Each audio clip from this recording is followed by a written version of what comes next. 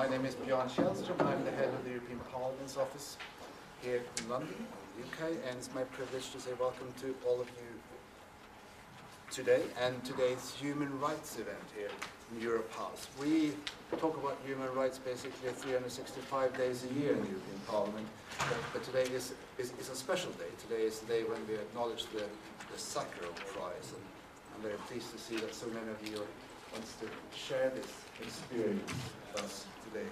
I want to just mention a few things. I want to say thank you to UCL. Thanks for organizing today's event. And I want to say thank you to the panel. We have a great panel here today. And then give the floor to today's moderator, Tim. Great, thank you. Well, today we're going for a sort of Spartan approach with two kings. So Peter Zuzi, my colleague, will introduce the panel. Thank you. As Tim has just mentioned, my name is Peter Zuzi. I'm a lecturer on Czech and Slovak literature and culture at UCL's School of Slavonic Studies. My colleague Tim Beasley Murray is senior lecturer on European thought and politics. Culture. We're going to be moderating sort of in tandem today. And what I would like to do first of all is I would like to thank the European Parliament office here for hosting us today. I'd also like to thank the European Institute at UCL. And I won't go into names because it's a fairly long list of names of people who've contributed to this. What I'm going to do now is introduce our distinguished panel. I'm going to start from this end and sort of move to my left. And the first person I'd like to introduce is His Excellency Michal Žantovský, who is the ambassador of the Czech Republic here to the Court of St. James. He's previously been ambassador to Israel and to the United States. Before that, he was a major politician in Czech Republic. He was a senator. And before that, and of particular interest for us today, in the early 90s, he was a close friend and spokesman for Václav Havel. Next, on my right, is Tom Moriarty, who is a graduate of LSE, where he studied socioeconomic theory. He worked for quite some time as a chief executive of a communications firm here in the city, in London. He's a founder member of the Economics Working Group of the Occupy movement, and he also is a recording artist, so also very pertinent for our combination of interests today. Here on my left is Professor Aliona Ledenova, a colleague of mine and Tim's at UCL, School of Slavonic and East European Studies. She's professor of politics and society there. She's done a lot of work on studying the themes of corruption and informal economics. She's currently working on the concept of sistema, which she recently described to us very nicely as describing how people comply with the system by playing the game of open secrets and knowing smiles. On the end of our table here is Edward Macmillan Scott, who is the Vice President of the European Parliament.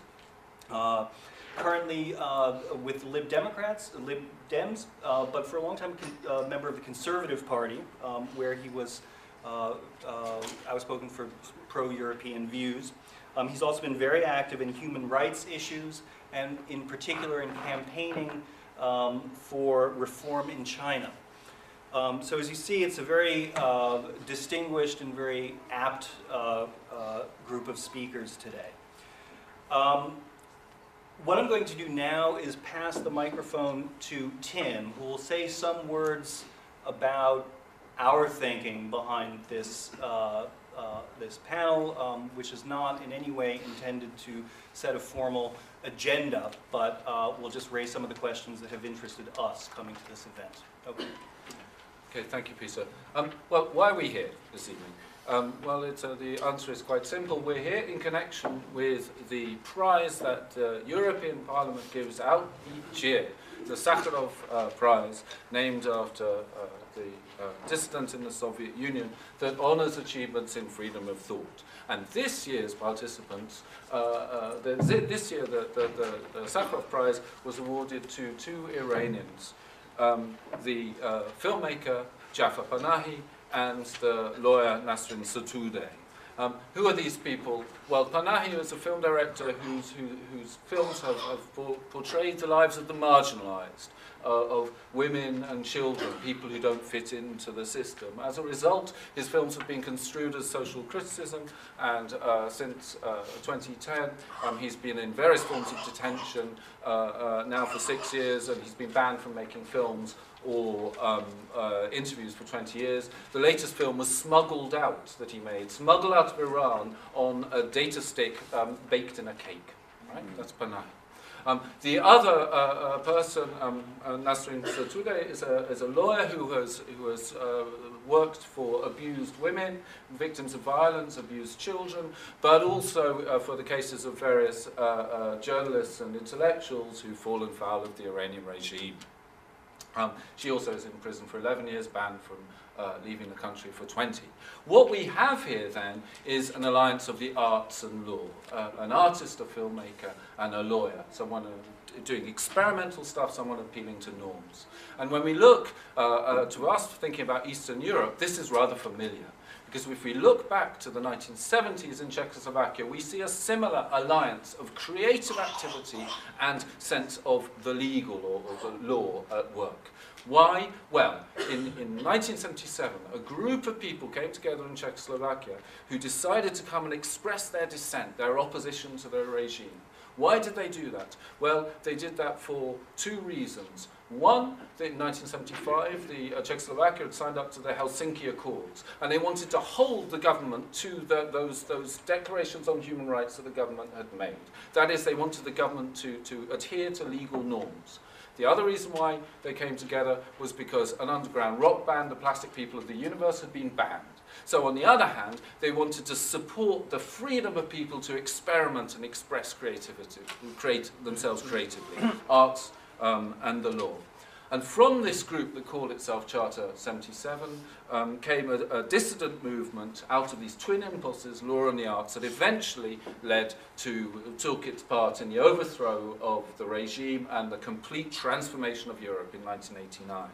Now, in this movement in Charter 77, one of its key figures was Václav Havel, who was a playwright, imprisoned himself for many years, eventually, as you know, president of Czechoslovakia. And in his writing, he formulated what it meant to dissent. Havel argued that dissent was the art of the impossible, the art of not accepting the status quo as the only state of affairs that possible, despite all apparent practices. And in his own life, his own work, he kept that art, he developed that art. Now, what we want to suggest today is that we can understand today's world, today's dissent best. Well, one way of looking at it is to look back at what was done by people like Havel and others 1 year on from Havel's death. He died just after Christmas last year, I think. But just before Christmas, I'm sorry, Ambassador. And to see what legacy Havel's ideas have for dissent today. Because today we see dissent all around the world. We see it in Iran, but also in Putin's Russia, in Charter 08 in China, a model that explicitly modeled itself on a group that explicitly models itself on the Czechoslovak Charter 77. We see it in the upheavals of the Arab Spring, in Belarus, Burma, Bahrain, wherever.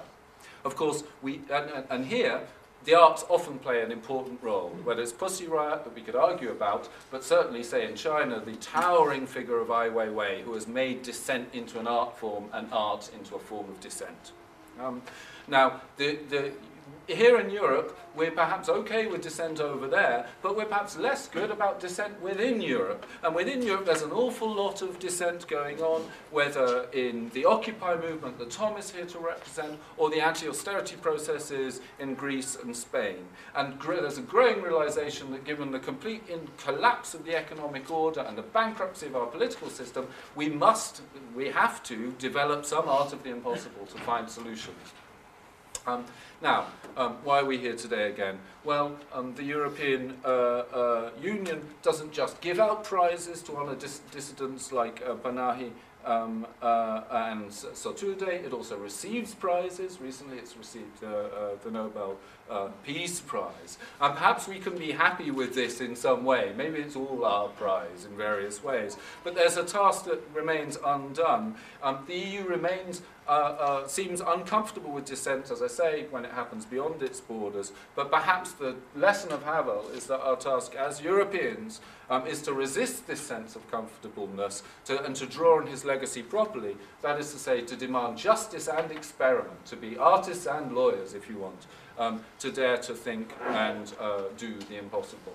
Okay, so that's some of the ways in which we've been framing this, and I guess now we can move on to very different positions, I hope, that will come from the rest of this panel that's been so good to come today. Yeah. Okay, I'll say a few words of how we're going to proceed.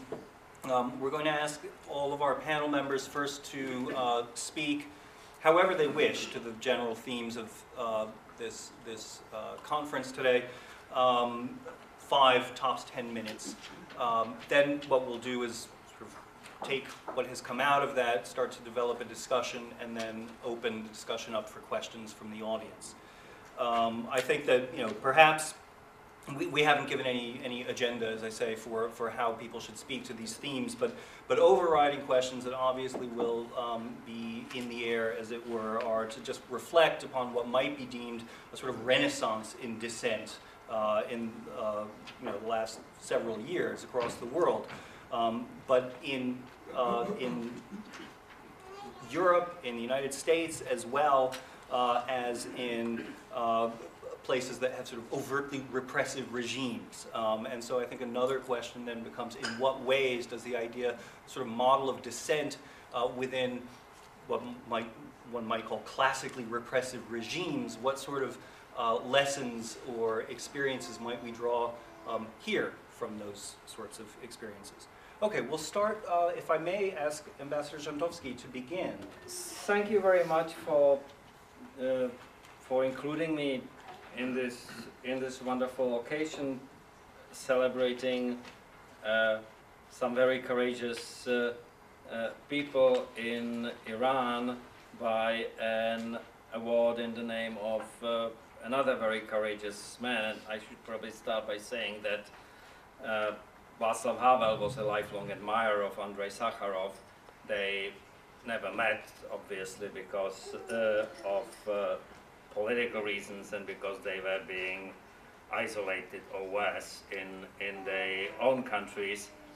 And he only came to Russia for the first time in February 1990 as president, already for the first meeting with President Gorbachev, but his first trip led to a cemetery, to the grave of Andrei Sakharov. He was there with Yelena Bonner, a widow of Sakharov. So there is a strong affinity here, and just as well Václav Havel would have admired and wished the best to Nasrin Sotoudeh and Jafar Panahi.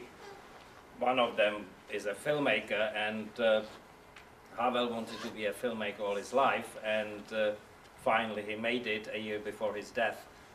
He made a film, and the other one is a human rights defender, and Havel was just that. But we are here to talk about dissent, and one of the important things in Havel's thinking about dissent, and I think it's quite relevant to our discussion here, is that one does not choose to be a dissident.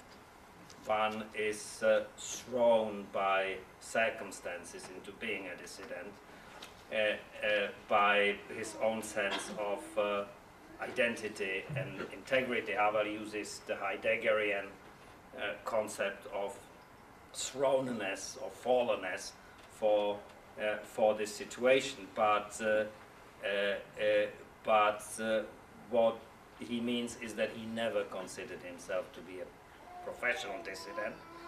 He was a writer first and foremost, and in living as a writer and in doing his work, he became a dissident. It's kind of easy, and many of us have experienced it, to do this in a totalitarian regime. You know, if you're not very careful, before you know you're a dissident. It's somewhat more difficult to do that in an open system which respects and recognizes and tolerates dissent. And I think I agree with Peter that there are all kinds of legitimate protests around us against a number of aspects of our present condition, and I think that some of the protests are, you know, give us a lot of food for thought. I would hesitate to call the protesters dissenters. It's a matter of terminology, but there is a distinction here. What makes in Havel's thinking, I will return to that, a dissident, what he is, are basically three elements that he comes back to and reiterates in most of his writing and in most of his thinking. And at the core of it is an internal, not an external process. It's a process of being true to oneself, of being identical with oneself. And this is one of the topics he elaborates on in The Power of the Powerless, using the example of the grocer who in his shop window exhibits the communist slogan, "Workers of the world unite," without for a minute believing in the slogan, and more interestingly, without the authorities expecting or requiring to believe in it, to demonstrate that the totalitarian system operates primarily by pressuring people to divest themselves of their innermost identity through such and similar rituals. The mechanism through which the system exerts its power hinges only on the greengrocer's willingness not to withhold his ritual approval, not to display the slogan. And Havel writes, individuals can be alienated from themselves only because there is something in them to alienate. Living the truth is thus woven directly into the texture of living a lie. It is the repressed alternative. And this is what protest and dissent does. It frees the repressed alternative and becomes one with it, becomes a part of the identity. The other element, the second element that Havel dwells on is the element of responsibility. One cannot truly be identical with oneself, renew sovereignty over one's own affairs, as he puts it, without accepting responsibility for it, and something which is not entirely self-evident in today's orgies of victimhood. Our actions are always illuminated by responsibility, he writes. And by implication, this also means sharing the responsibility for the affairs of one's family, one's community, one's society, and eventually for global affairs as well. Freedom without responsibility is nothing but reckless self-indulgence and a search for excuses to blame others for our own faults. Responsibility is another part of the price we pay for our freedom. And the last concept which is intrinsic to Havel is the concept of morality, and he's been sometimes criticized for that as a moralizer, not just a moralist, but that, for better or worse, is what he was. And again, the concept of responsibility is meaningless without a system of moral values, because if there is no moral balance to anyone, to one's own actions, there is nothing to take responsibility for. In Letters to Olga, Havel examines the roots of moral thinking, again using a practical example of a man alone late at night in an empty tram who chooses to validate his ticket, although there is no one else present to reproach him if he does not. And he comes to the conclusion that the man's behavior is impossible to explain without a metaphysical horizon. Objectively, he shouldn't care one way or another whether the Transport Commission gets paid for the ticket or not.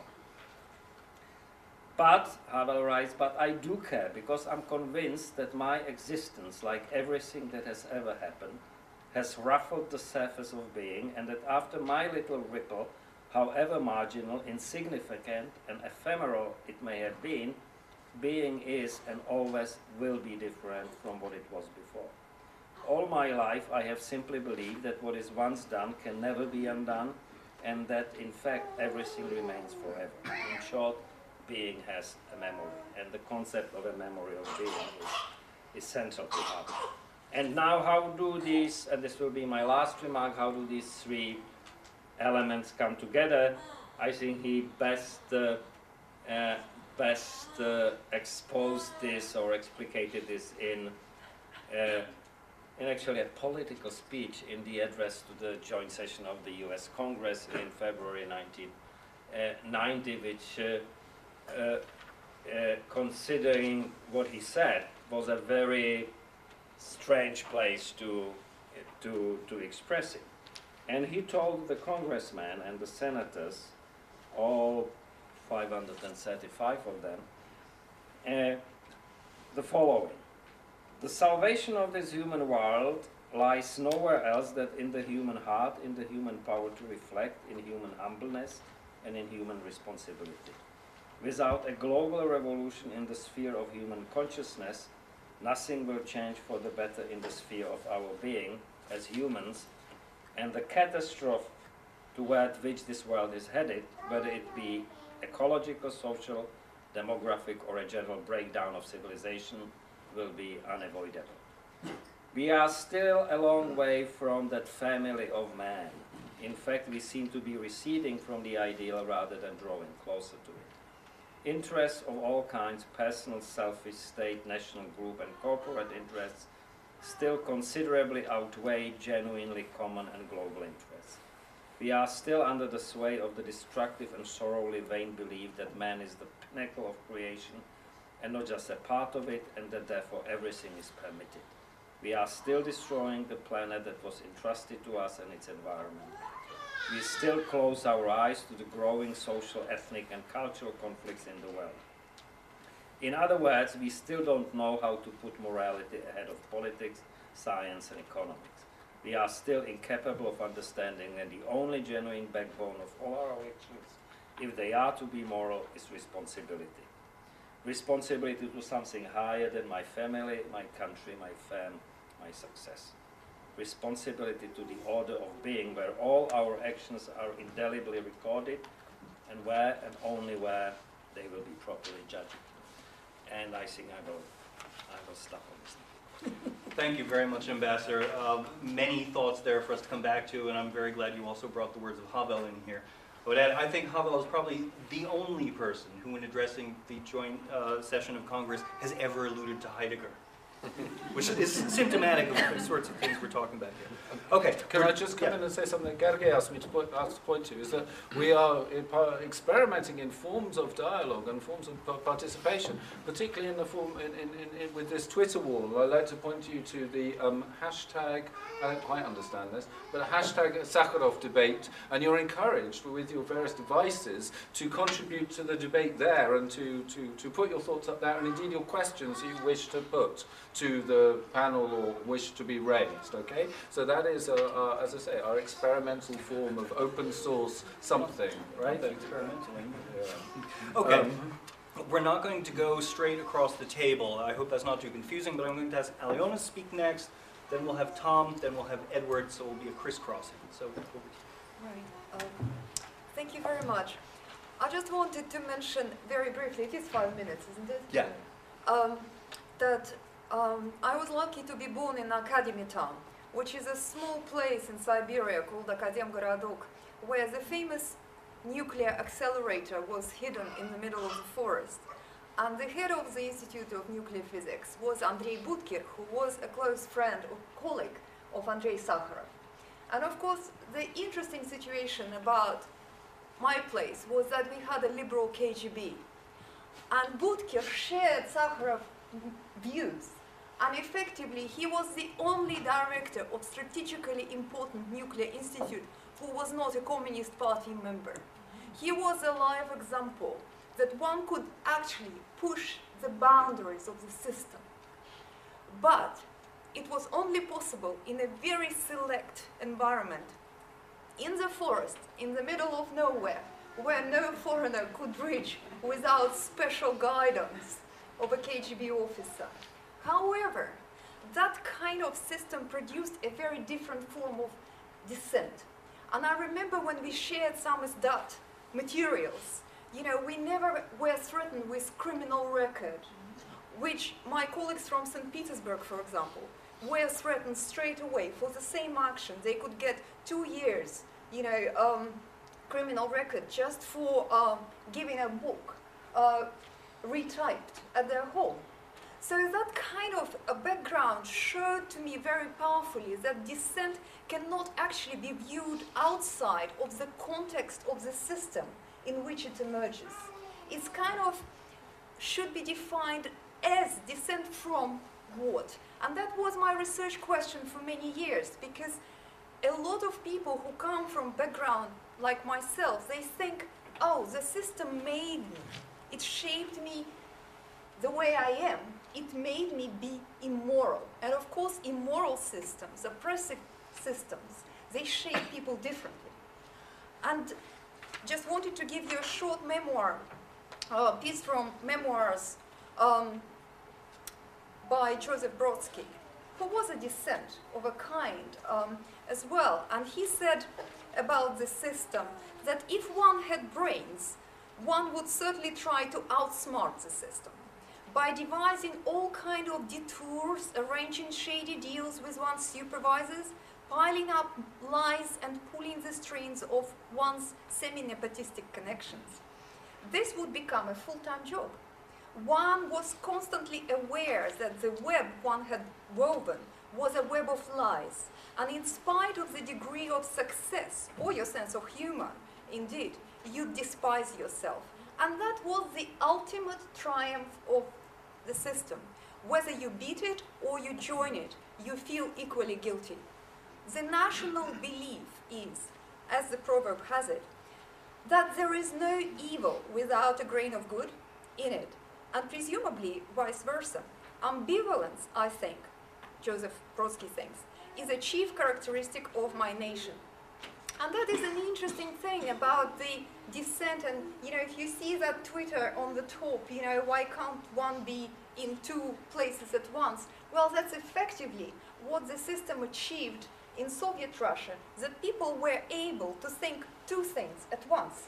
And that created the phenomenon of doublethink, the double standards, and that fundamental immorality that made people who dissented from it, who were able to push the system to reveal its true face, moralists. And I think that's very important nature of the dissent, because it's really not about confronting power or trying to get power. It's just pure value-oriented action. And I think it's essentially which defines the dissent and also differs from the opposition, which could emerge in any system.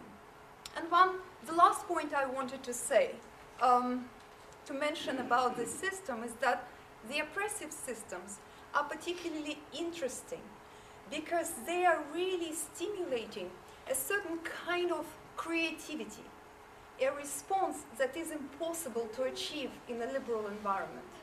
And that kind of creative power of rigid constraint is something that is linked to marginality, linked to the nature of our responses, which is best described by another writer, Fazil Iskander, who describes living with the Soviet system as sharing a cell with a madman and playing chess with this person. So you can't really win, because then the madman gets mad and hurt you, but you can't really lose, because then he will realize you are losing for a purpose, therefore he'll get mad and hurt you. So you have to find a creative way, and that is pretty much associated with reading between the lines, using all kind of ambivalences, using pauses, silences, Tim's topic, in order to be able to communicate. And that's a legacy which is very interesting. I think it's no surprise that Iranian movies are so moving and special, because they live under a very oppressive system indeed. And I'll stop here. Thank you. Yeah. Thanks a lot, Elena. I mean, what's interesting is that from this Soviet experience, in one sense, you're describing, and also from what Ambassador Jantovsky said, we have something similar here about the role of authenticity but also doublethink as a productive thing in dissent. And also, we've had very clearly the notion that dissent perhaps is about some sort of moral position.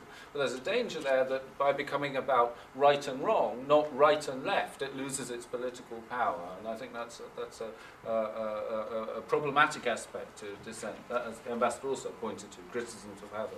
Maybe we can move now to Tom, who is has perhaps a different approach to the practice of dissent. Maybe slightly different.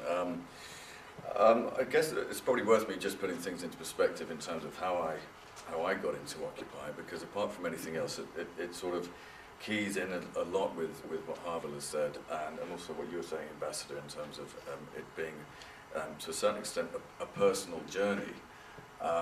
Having had some grounding in economics at the LSE, and then having worked into the city, I was working there for 14 years, and then 10 years running my own company, which I started in 1999.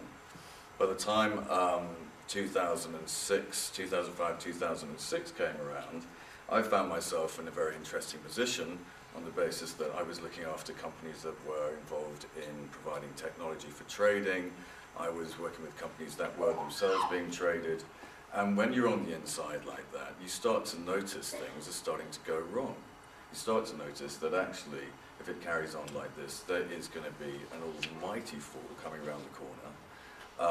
And whilst in the city there is the age-old adage of make hay whilst the sun is shining, clearly that can only last so long. And I had worked through the dot-com boom and bust before, and obviously in previous, before the city had been around, when we were going through previous recessions.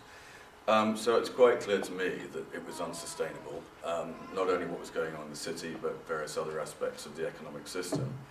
And quite frankly, I got to the point where I couldn't take it anymore. And I chose to leave. I chose to protest in a way that I protest, being a singer and a musician, and that is to write music about it, and that's what I did. When you're looking at the world, and it seems that not very many people can see that there is something about to happen that is going to negatively affect everyone's lives, you tend to want to say something about it. You don't want to be the person just watching the car crash about to happen. And there's a very good reason, I guess, why I called the album that I wrote Fire in the Doll's House. So that's really what, that was my calling. Which brings us on really to how I joined Occupy, and actually the reason why so many others did. I should just read one thing from Havel, and some of you may be familiar with the independent life of society, but I'll quickly put it in context. The point where living within the truth ceases to be a mere negation of living with a lie and becomes articulate in a particular way is the point at which something is born that might be called the independent spiritual, social, and political life of society. He goes on, what is this independent life of society? The spectrum of its expressions and activities is naturally very wide and includes everything from self-education and thinking about the world through creative activity and its communication to others, to the most varied free civic attitudes, including instances of independent social self-organization, which is a very good example of Occupy. In short, it is an area in which living within the truth becomes articulate and materializes in a visible way. Now, I would argue actually that a lot of this was materializing in a visible way before Occupy emerged, but clearly something happens to break the camel's back, namely a global financial crisis that makes pretty much most people in the Western world's lives a lot harder, and that certainly spurs people to emerge from the life of the independent life of society to become protesters. It's interesting, the word dissident is a cool word.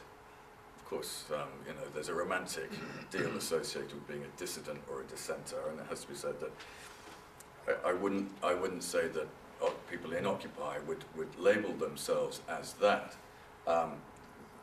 This tends to come as a label applied by those that don't like protesters.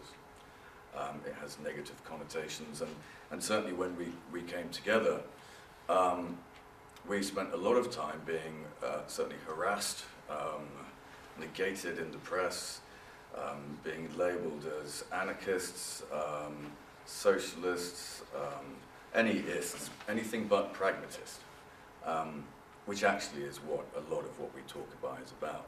It was interesting what you were saying there about left or right.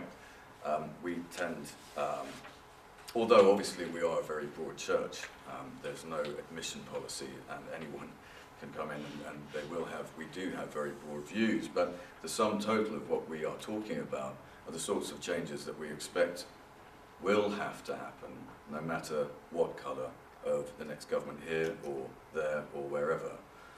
These are fundamental changes driven by some very basic dynamics in the global economy, namely things like population growth, limited resources, and diminishing resources, and of course environmental change.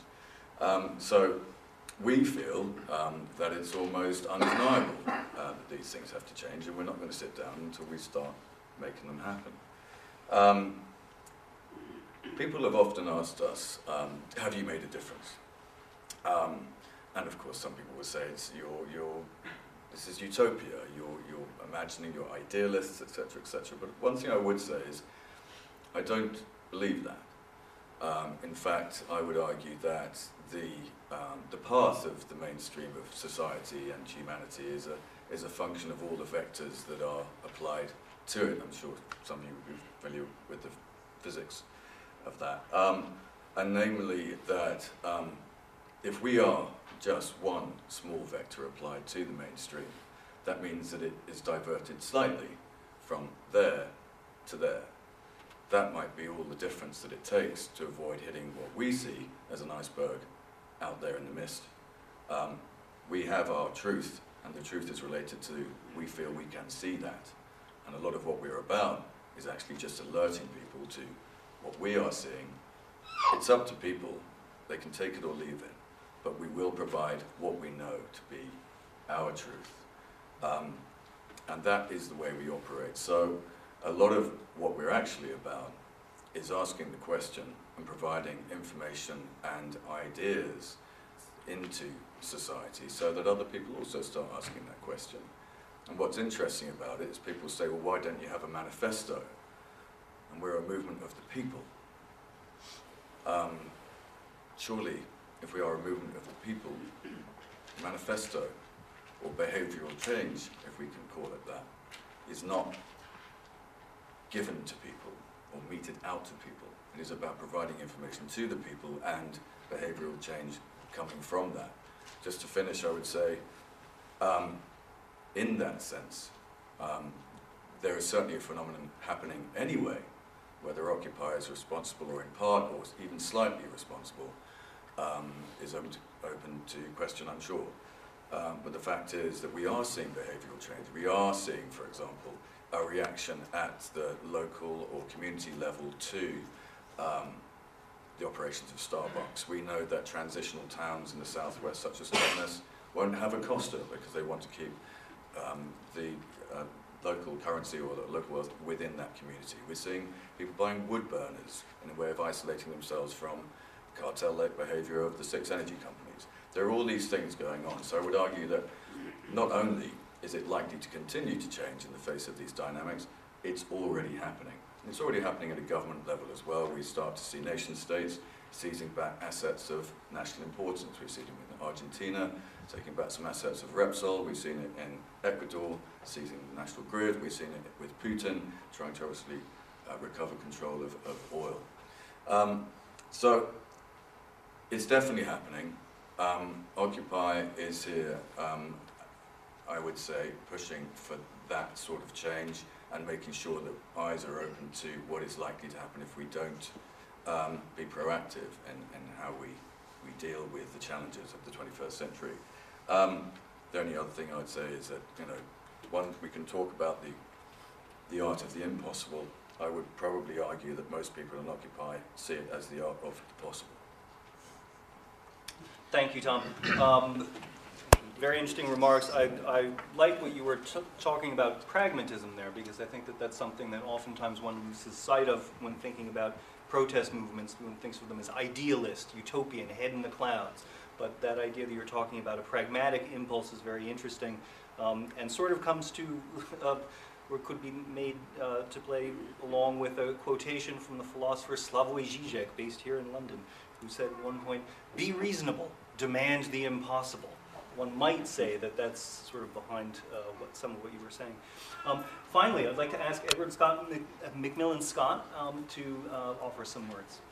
Well, thank you, Tim. Thank you, Peter. Well, you provided an extremely intellectual framework for this discussion, and which is a bit of a challenge for me. I should explain. I used to come to this building very frequently when I was a member of the Tory party. I was a Tory MEP for 25 years, and rather happily, the European Commission and the European Parliament decided to take over the building when the Conservative Central Office closed. And the words intellectual and Tory are a contradiction in terms, what you academics would call an oxymoron. But as I'm a Vice President of the European Parliament, and next Wednesday we'll be awarding the Sakharov Prize to these two winners, this is the reason for the debate. And in order to focus on the issues thrown up by the name of Sakharov, his extraordinary open letter in 1968, which really kicked off the dissident movement in the then Soviet Union, and so many other figures have been mentioned this evening, I'd just like to begin by saying that, in my view, politics is the art of the possible is a slightly errant term. I've always turned it round to say politics is the art of the probable. In other words, politicians should try and anticipate events, know what's coming down the track, and at its most basic, when you see a bandwagon running, jump onto it. And so I think that characteristic of politicians is quite important.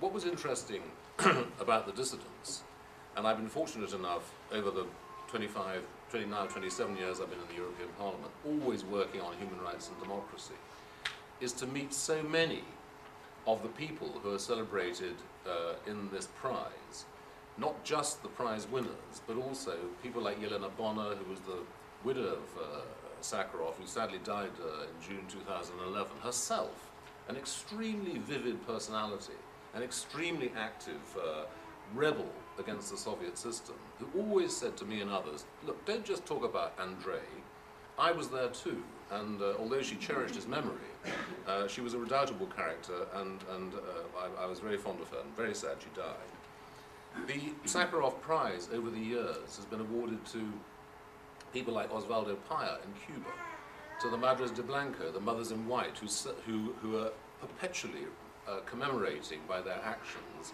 their menfolk, because it is men, who still remain imprisoned by and large in Cuba. We think of, obviously, Václav Havel himself, who I have had the fortune to meet on occasions. We worked together on democracy, because that was his latter passion. Incidentally, in Cuba, he was deeply concerned about it. And Nelson Mandela, a towering figure in the extraordinary changes that took place in South Africa. So it is important to recognize the spirit that moved all these people, whether it was the sense of seeking democracy or the rule of law or other fundamental freedoms. There was some spirit which drove them. And fortunately, some of them, like Havel himself, were artists. To me, however, what we might just do, and since we've just heard from Tom, who is a contemporary activist in a very fascinating movement, and I have a researcher who actually does look at some of these movements going on around the world, including Occupy, is where the Sakharov Prize of 2012 will inspire other people to look at just what happened in the past. And I'd like to think about, briefly, two world movements. One is China. And I had the fortune to meet Ai Weiwei, who is the brilliant artist who was in the Tate Modern in 2011 with his extraordinary sunflower seeds exhibit. And I didn't know he'd be there, but I went, of course, hoping he might be. And I met Ai Weiwei, and he was the designer, or part designer, of the bird's nest in Beijing for the Beijing Olympics, but he refused to attend the Olympics because he said, quotes, "the regime is disgusting." Now that's not easy to say for a public figure in China today, but he said it. And he's made, as Tom said at the beginning, using my phrase actually, Ai Weiwei has turned art into a form of dissent. Because after the exhibition opened at Tate Modern, I went up to him and said, you know, we were talking about a mutual friend of ours who actually is still in prison in China after 4 years, a human rights lawyer called Gao Shisheng, an extremely distinguished man. And Ai Weiwei said to me, in a civilized country, such an imprisonment would be, quotes, impossible, to use the word of the evening. And he said, he went on to say, actually, and this is a relevant point to Occupy and other movements, that the young people in China today will not accept the continuation of this process. And he explained about their various social media and so on, and the sense that things were happening. And remember, this was 3 months, or 2 months before Tunisia, and 3 months before Egypt kicked off. And he said, things are moving in China, and they were. So I said to him, would you mind if I just tape your remarks on my iPhone, and I'll post them on YouTube? And he said, of course. And he said, again, it would be impossible in a civilized country to have an imprisonment of this type. And you can still see it. It's a very bad video, incidentally. But nevertheless, he was there and he was saying it. That is the sort of combination of art and dissent, which I think is so vivid to people, certainly in China. So that's one movement that's taking place. And the same year I went to the Nobel ceremony for the award of the Nobel Prize to Liu Xiaobo. Another intellectual, a mention was made of Charter 08. Liu Xiaobo was the author of Charter 08. He signed up 3,000 people across China, very courageous people, because when they signed up to it, they immediately put themselves under house surveillance, and many of them are now in prison, as indeed is Liu Xiaobo. So as we think about Havel, as we think about Sakharov, as we think about all these distinguished people, think too of Liu Xiaobo, who cannot receive his Nobel Peace Prize. The other area I wanted briefly to mention, since I spent a lot of time in the Arab world, and I was, in fact, the first politician to get to Cairo the day after Mubarak fell, is this extraordinary movement that's taking place in that region too. Because the prize was awarded, the Sakharov Prize last year, my suggestion, was awarded to Mohamed Bouazizi, who is the Tunisian who self-immolated, like the 100 Tibetan monks who've so far done it in 2 years, self-immolated against the regime in Tunisia. And he kicked off, he was actually number 19 in Tunisia, but he, for some reason, triggered a public response, and thank God he did. And the Sakharov Prize was awarded to him and to Asma Mahfouz, who's a blogger in Egypt, and other activists, because the movement in the Arab world reflects something which I like to just remark on. I've always felt, I have no religious feelings at all, but I have one religious sense, which is the perfectibility of man.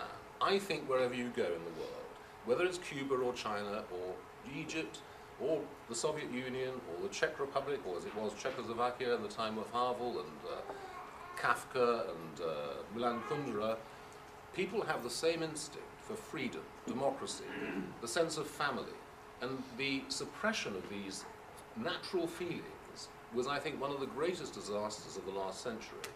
I hope that that sense of freedom, the sense of freedom of expression and thought, will be the spirit which will be brought forward by the award of the prize next week. So when, as we conclude this round of interventions, can I just quote another Czech? This is my favorite quote. It's not long. This is Milan Kundera in the Laughter of Forgetting. Quotes, "People are always shouting they want to create a better future. It's not true. The future is an apathetic void of no interest to anyone. The past is full of life, eager to irritate us, provoke and insult us, tempt us to destroy or repaint it. The only reason people want to be the masters of the future is to change the past. Well, it's a cynical thought, but it may be right. Thank you.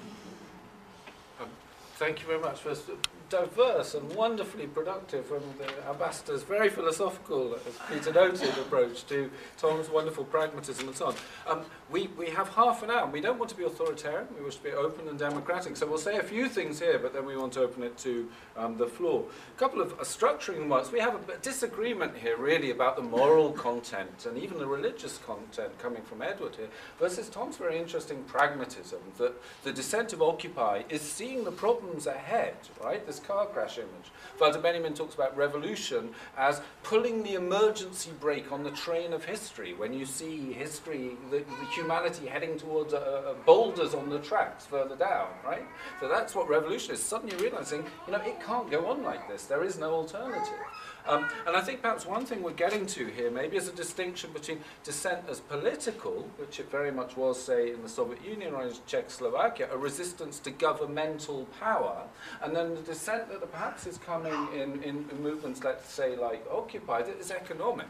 How does one dissent actually not against governments and ideologies and regimes, but an economic system, in which case playing along with the system is not putting up Workers of the World Unite like the greengrocer, but it's going down to B&Q on a Sunday morning, right? It's just taking part in you know, being involved in, I don't know, paying your pension contributions. It's taking part in the economic system. How do you dissent against economics? How do you dissent against politics? You know, what's the question there? It's one thing I wanted to raise, and I just wonder whether maybe the ambassador, first of all, has a couple of thoughts on that. What's the difference then between Havel's morality and, say, Occupy's economic pragmatism? Well, a couple of thoughts then. First of all, it's not about politics. And even what Havel did was not primarily about politics. Havel was a very successful playwright. He all of a sudden, not all of a sudden, but because of he wrote and how he wrote it, found himself on a list, on a blacklist. He was barred from having his plays produced anywhere in the country, and he was barred from traveling outside, and eventually he became a dissident. Admittedly, his writing was of a political kind, but it's a much clearer example is the example of the musicians, the Plastic People of the Universe and the other rock musicians. They had no political, as far as I know, they had no political ideas at all. I mean, they just wanted to play rock and roll, and wear their hair long and do they sing, and they were quite brutally assaulted, their concerts, by the police on several instances, and again their license to play was taken away from them, etc., etc. And it was this incident that actually, as already mentioned, gave the impetus to the Charter 77. So this is the first thing. And the second thing, the independent life of a society that Tom mentioned. It's a very peculiar thing, and in Czechoslovakia in the 1980s and in Poland and in some of the other communist countries as well, it developed to almost an extreme of a separate society.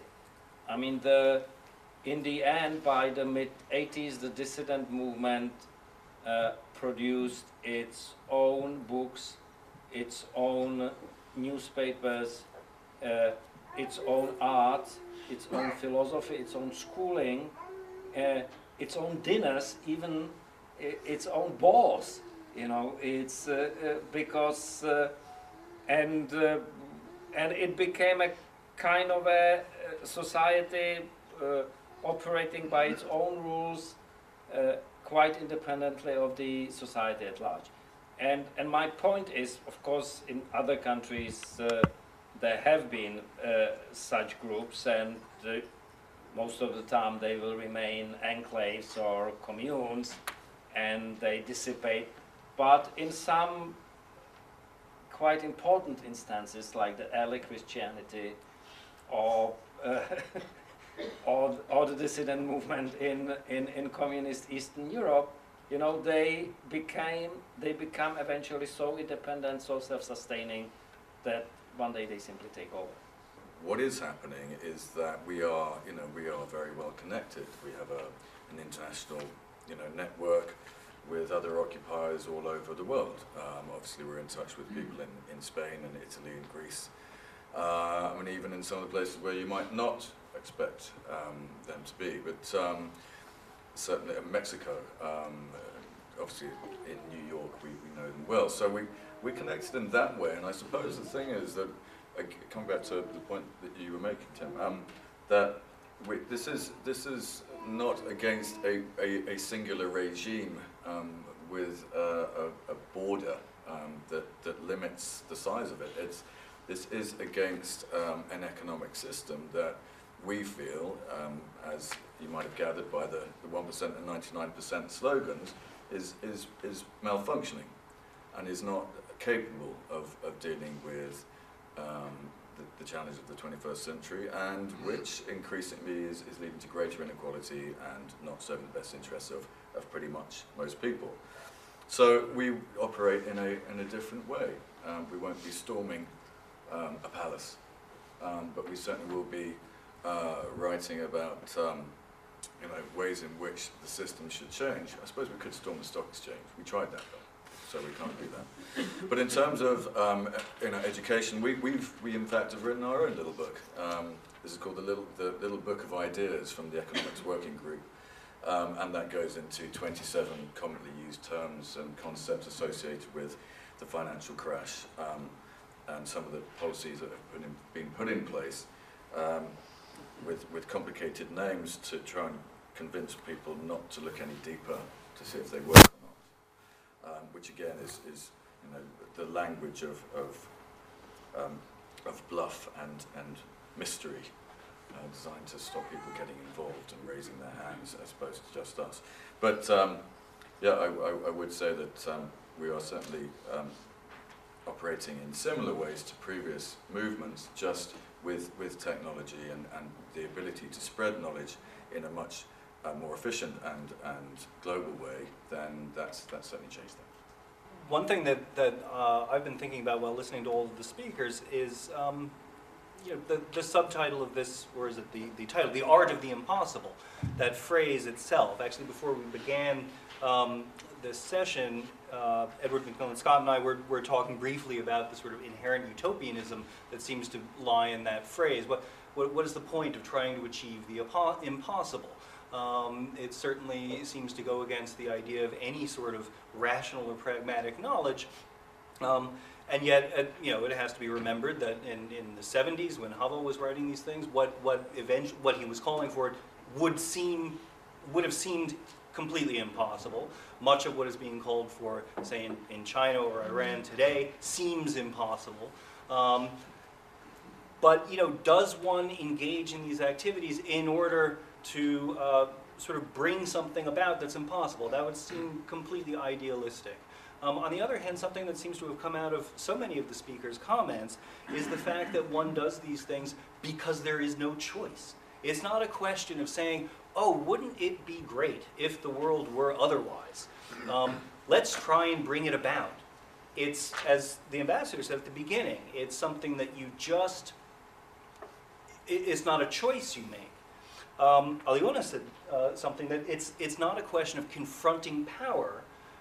In other words, it's not a tactical or strategic attempt to bring about particular aims necessarily. It's something that is about holding to certain values. And I wonder if that's something that we can reflect on a bit. That idea of it not even being a choice. And with what Edward was saying, the quote from Kundera at the end, perhaps that would be a cynical version that we can control the past, we can change the past, but we can't change the future.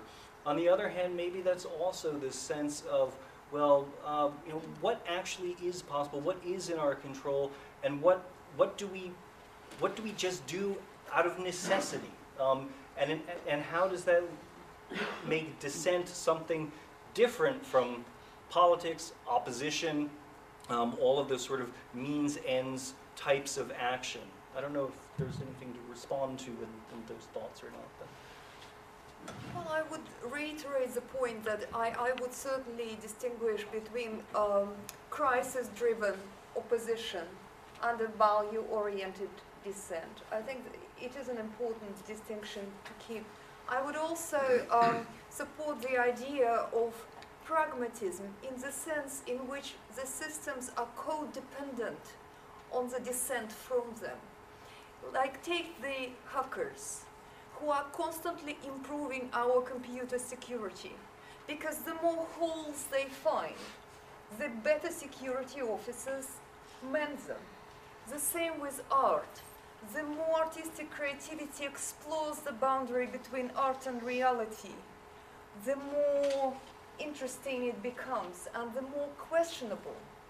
I really like the points that were made about not idealizing the dissent, or indeed the opposition. We are all humans, and the natures of the system actually bring certain elements to the nature of the dissent, and they're not always ideals. I think rather than speaking about morality, I would introduce the notion of multiple moralities, that they are existing and driving the dissent movement. And the last point I wanted to make is, round about now, there were mass opposition movement that has emerged out of nowhere in Russia. In fact, they just celebrated first anniversary of the mass protests in December in Moscow and St. Petersburg. Tellingly, they did it in London. So it looks like that sort of opposition also starts reflecting upon itself, because it's one thing when there was a crisis of parliamentary elections and certain people came out in response, and 1 year later they're not so preoccupied with that. So there are fluctuations in time. That is again, you know, something that will have to be taken into the picture. Yeah. Okay. Okay. Yeah. Edward, were there things you wanted to pick up on Peter's comment, or? Well, I was looking at Tom's rather interesting leaflet, the little book of ideas. Just one other for you is, why don't people stop eating meat, or at least so much meat? Because it's a disastrous waste of money, it's a disastrous waste of our resources, and it's very polluting.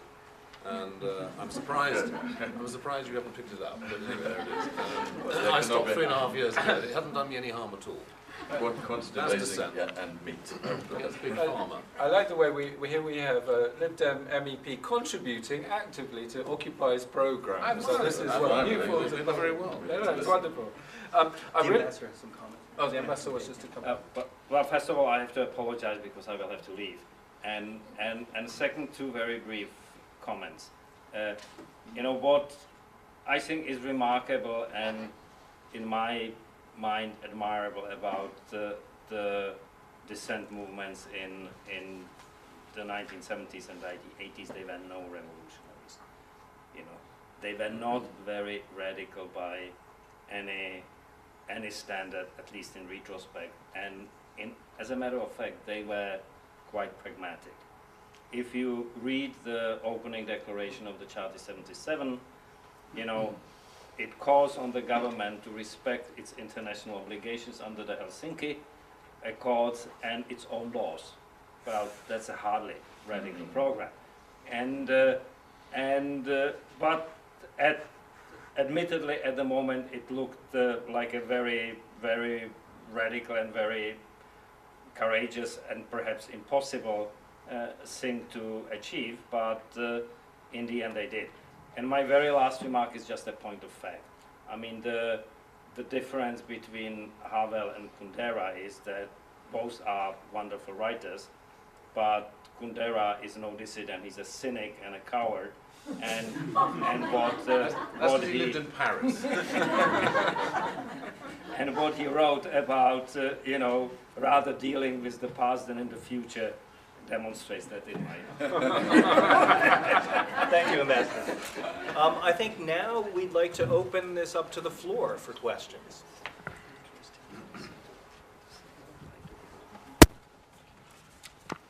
Firstly, thank you very much. Really fascinating from everyone on the panel. I wanted to ask a little more about what Tom said earlier, firstly, about the word dissident becoming quite cool, and perhaps that's happened in the past, it'll happen again, but it certainly happened around Occupy, and also Elena's idea about the kind of idealization of dissent in that sense. I was just wondering if the panel would comment on, I mean, the positive things about that, in that arguably it has made the British public and the American public a lot more aware of some of these issues, but also the negative points that Elena alluded to. Yeah, I would say that I was probably being a little bit facetious by saying, being a dissident is cool because, I don't see myself as one. I think it might be seen as being something to aspire to, just because of the history and Che Guevara and people wearing T-shirts and all the rest of it. But I wouldn't say that I see myself as one. I'm just doing what I feel is the right thing and making a little contribution myself, and writing a book and doing what I do. So I think that it was interesting. There was a tweet up there, asking a similar question, and if you tweeted that from there, but all right. And yeah, there is this thing about is it fashionable? I don't actually see protest as fashionable. If it was fashionable, I would hope there'd be more people doing it, but there aren't. And we're a sort of small band of brothers that did what we did and are doing what we do, but we don't see people joining us who are sort of thinking, hey, I want to be part of the gang. My answer would be, I actually wish it became a cool thing to do, but not in a sort of, oh, I look cool, fashion cool, but you know what I'm talking about, in terms of, actually, I did a talk at the Oratory School about 6 weeks, and there were some interesting questions that were asked by some of these kids, some of whom are very switched on. Equally, there were some kids there that clearly, feel as if we shouldn't be there, or feel threatened, or this, that, and the other, or felt that it's much more important to think about other things and not address some of these issues. Yeah, I wish it just becomes more cool to take these questions on. Can I just make an interesting distinction?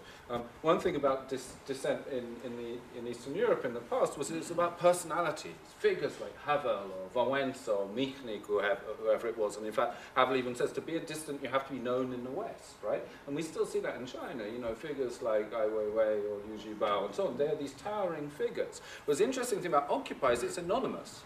Right? I mean, with respect to Tom, it doesn't have these big figures. It's the 99%. It's about the anonymous masks, and I think that's very interesting. It says there's some different dynamic, some different social dynamic, that it's not about these big, Sakharov moral individuals, but it's about the 99%. And I think that's one interesting dynamic, which is probably linked to the question of technology, which we might want to discuss more. The fundamental is totalitarianism.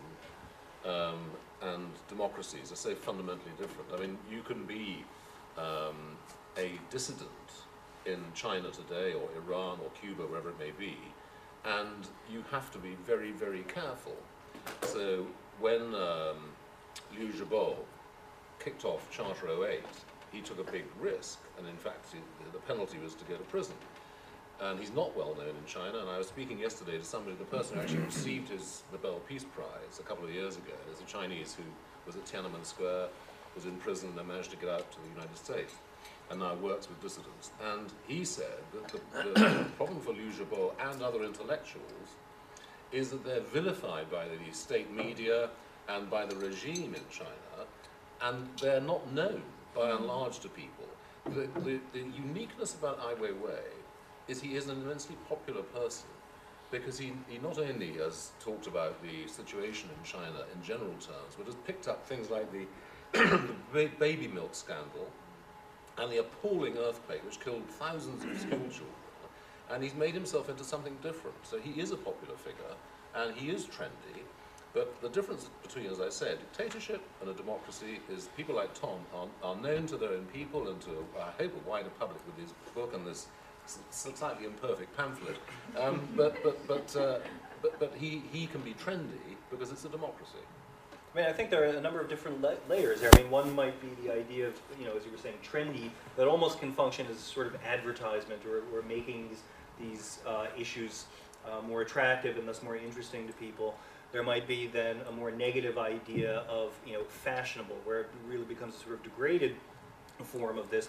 But this does seem to me like it comes back to what we were talking about before, the idea that dissidence, you know, well, you put that word in quotation marks, but it's a lifestyle in some way. It's not a choice you make. It's something that you do because you don't see any other way of living. And for that reason, it's more than simply a set of political goals. It does become more of something that structures various aspects of your life. There might be something that's underlying here. Do we have more questions? Thank you. I want to just follow up that last comment, because it seems to me that it's increasingly the case in prosperous, stable, relatively democratic Western societies that there's such pressure on most people not to dissent in a way that would materially affect their security, their career, their pension, their health, their relatives' health. I mean, all the sort of things that worry everybody every day. And I'm interested to know whether you, as a panel, see an interesting, like an obverse to the attraction of dissent through either crisis or through moral objection. But is there a lot of the time, many people who are not in crisis and who are sort of lulled into a sense of tolerance of all sorts of appalling things that governments do or don't do? Well, yes is the answer. I mean, let's just start there. There isn't anybody in Occupy that is in Occupy because it's trendy. That's the first thing. Second thing is that in terms of what it does for your job prospects, and it's not career enhancing, I wouldn't say. It has to be said that there's a few people that have come up to me when I've been doing outreach, and every now and then someone will say, well, you're doing because you've got nothing better to do. I'm just saying, trust me. I've got other things I could be doing. I'm doing it because I feel a sense of injustice and I want to change things, and that's why we're here, and we're going to do it. So, you know, it really isn't about it being trendy. Yes, it's absolutely true that there are mechanisms in place that make this more difficult. Not least, to be honest, on the occasions when we have been on a march, or we have been protesting, or we sat down outside the Bank of England on March the 12th and had a discussion. You know, at 5 o'clock we were threatened with arrest unless we left, on the basis that there was the police officer in charge decided that there might be a threat of breaching the peace at some point later on. Not that we were actually at the time. That case was thrown out 6 weeks later after they arrested 5 of my colleagues. So yes, there's a subtle and not very loud disincentive to protest. Not least, you know, the sort of because of the potential implications on your future, particularly in times when, like this, it's difficult enough getting a job, let alone if you turn up and someone said, oh, weren't you one of those? Oh, forget it.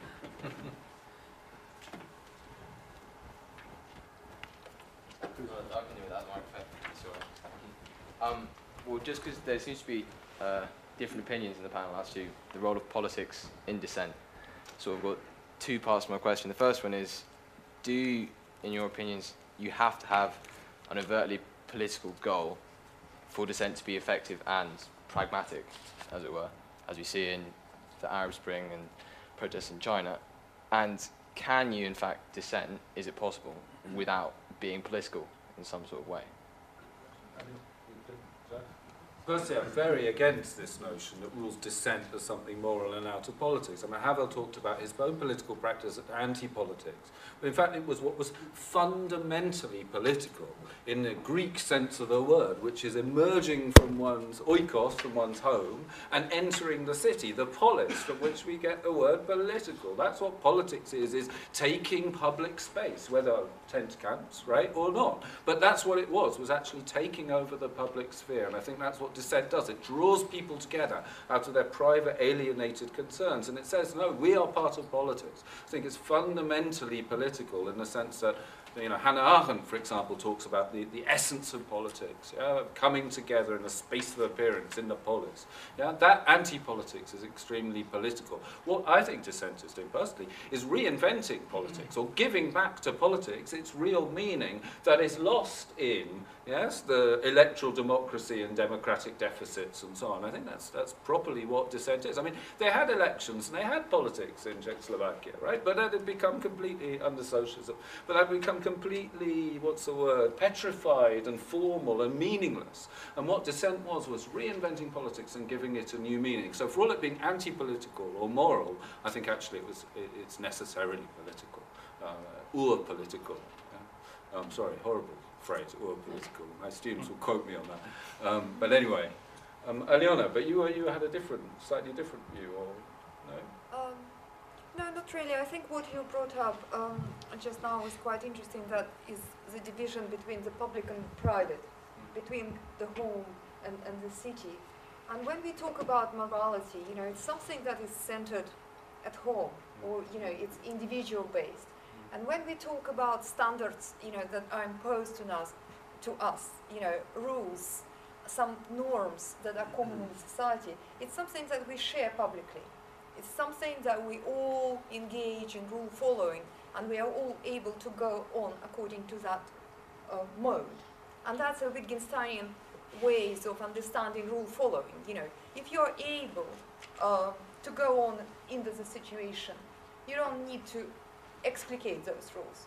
You just get on with it. And I think what's interesting about the Occupy movement, that at some point they feel they cannot go on.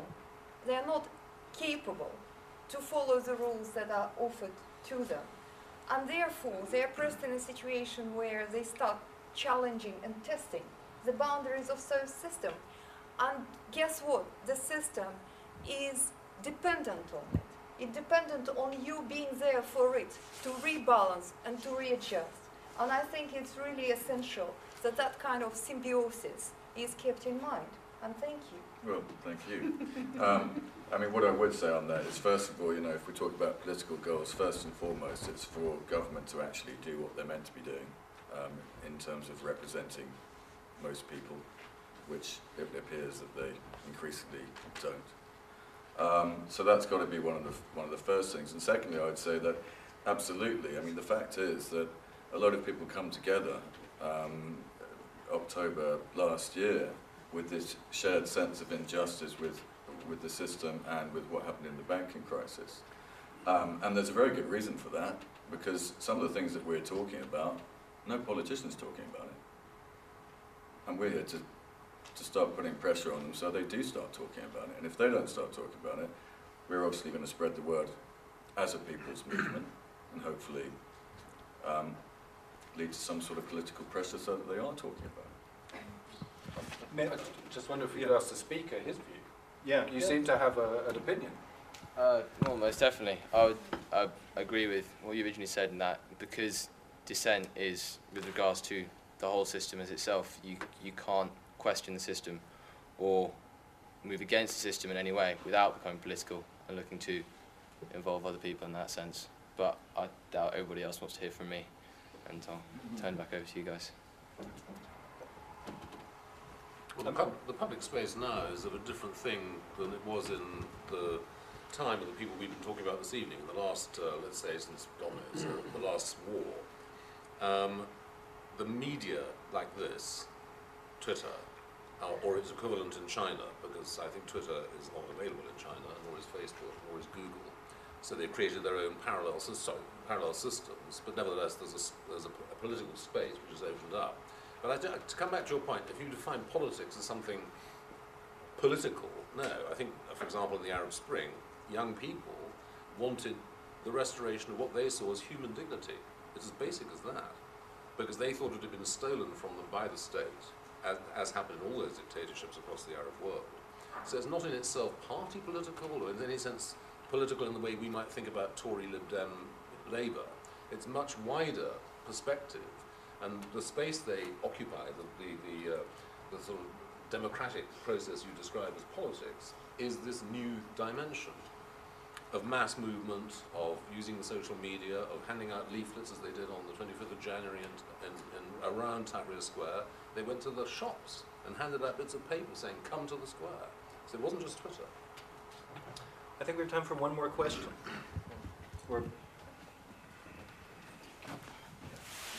Very interesting talk, and I want to go on local issues in UK. Around about over 1 million British citizens from Kashmiri heritage. So what we know about their issues, and around about more than 200,000 living in EU as well. And in media, they actually labeled as homegrown or radicalized or homegrown terrorists. So how we can bring them in, why they excluded? I represent Yorkshire and the Humber in the European Parliament, and I have very good relationships with the enormous number of Kashmiris who live there. And I recognise the problems that you have on both sides of the valley, but I'm not sure it has a specific relationship to this topic. And your continued and happy existence in this country is very much to be welcomed. But as I say, I'm not quite sure what your point is in relation to this topic. We're talking about the big issues, and if we're talking about the humanity and we're talking about like Chinese or Arab Spring, so we can talk about the Bradford Spring as well, you know what I mean. So again, they are 4th and 5th generation, and they're living in this country, but again... to come to your point, I mean, one of the problems is it's not about the United Kingdom, it's about you finding a voice within the Kashmir territories or India or Pakistan, not here. And I think the anguish you find, because as you say, 4th or 5th generation are now living here, is there's no way of resolving those questions other than through the United Nations or the great powers acting. But it's not, I'm afraid, something the UK can do much about. I guess one feature of dissent is that no questions are not on the table, right? Everything can be asked. So, but perhaps we can have time for one more before we wrap things up. And I believe that Björn, there's some reception to which we're invited, so we can carry on discussions where nothing is forbidden afterwards. Who was first? Shall we collect them? Yeah. Okay. Well, mine might be a bit frivolous, actually. I think powerful systems and powerful people are seen as humorless, which I think is probably correct.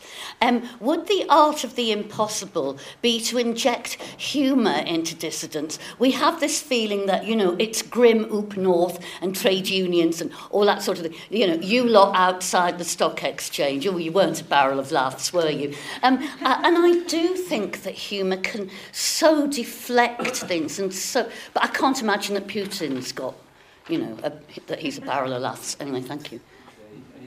So humour, yeah? Humour, yeah. Pussy Riot as humour, yeah? There and there. So we've got 3 to collect. Yeah. Is it better? Yeah. You mentioned earlier you were going to talk about the anti-austerity in Southern Europe, and my question involves what happens when dissent can reach extreme forms of radicalism, as it happens in several states, particularly I have in mind Greece. That's a question.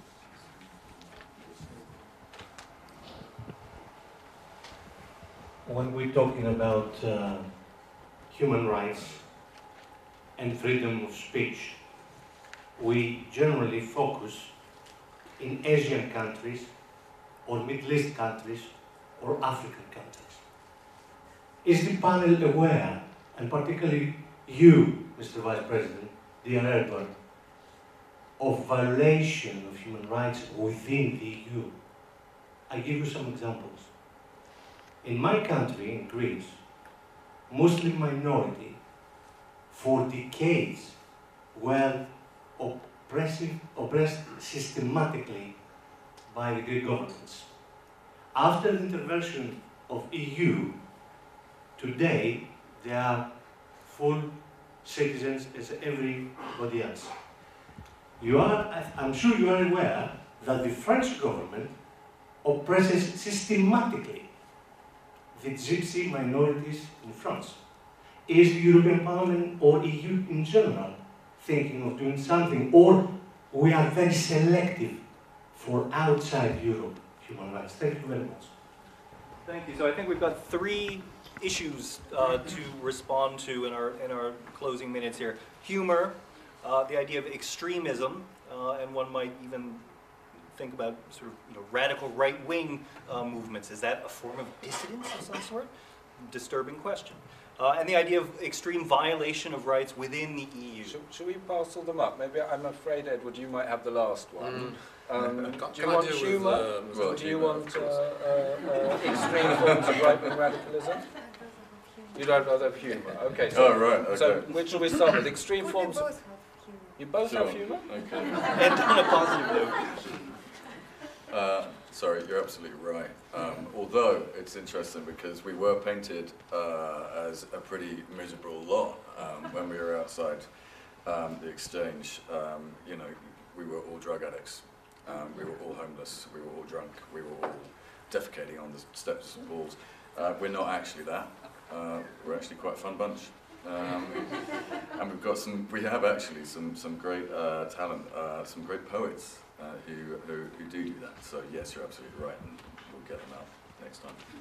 Humour was very important in '89 in Poland. Orange Alternative was a parody of communism that the regime didn't know whether to take seriously or not, right? It was saying, we love Marx. They were slogans like that, and nobody knew whether it was a joke or not. And in that ambiguity came dissent, ambiguity of the sort that Aliona was talking about. Aliona, humour?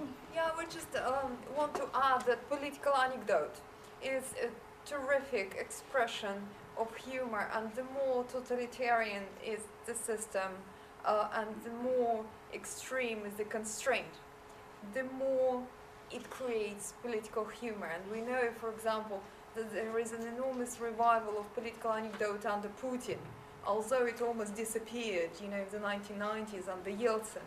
So there is this kind of whole sort of special issue on totalitarian laughter, and how you laugh in a different way under oppressive regimes. And of course I've got my very own idea of a knowing smile, which is not quite about humor, but it's about ambiguity and more subtle way of communicating that we know what we are talking about, but we are going only partially expose it and send each other a signal that we could read between the lines, but not actually articulate it loudly for the outsiders. And that kind of system of ambiguous play is really essential for the reproduction of those systems, that is a context for the dissent. Can I just deal with that point? But just by way of prefacing my remarks, someone's tweeted on the hashtag Sakharov debate that the Arab Spring happened despite the EU. And if I ever said that, I would never repeat it, because it's not true. The Arab Spring happened because, as I said at the beginning, the people were aspiring to human values. And that is what it's about. The EU does have a structure of promoting human rights, democracy, the rule of law, fundamental freedoms, and a free media around the world. And it does it very effectively, and I'm pleased it does it. And part of that process is to have this annual Sakharov Prize to celebrate people of great distinction, dead or alive, who have expressed themselves in a way which is remarkable. And that's why we're celebrating that next week and have celebrated so many in the past.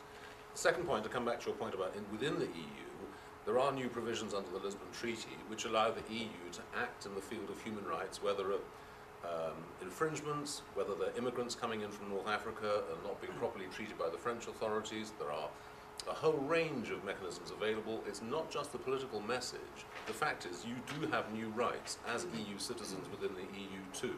So we should all celebrate those two words and everything that goes with it. Just on the other question, which is a very important one, I mean, perhaps the role of violence is important. Golden Dawn are dissenting, but they're using it through violence, and the tradition of dissent is non-violent. EDL, the London riots, is that dissent. Perhaps one could say, you know, violence is a sort of cut-off line, but it's a very, very important thing. I think we've got to wrap up, but, you know, the idea of this is to create a conversation that should open, not close, right? And there are loads of things that we should have discussed. Hopefully we'll discuss them over a glass of wine or whatever delicacies we have prepared. I'd just like to thank the panelists, Edward, Aliona, Tom, and all of you for coming. Wonderful. Thank you very much. Oh, and back.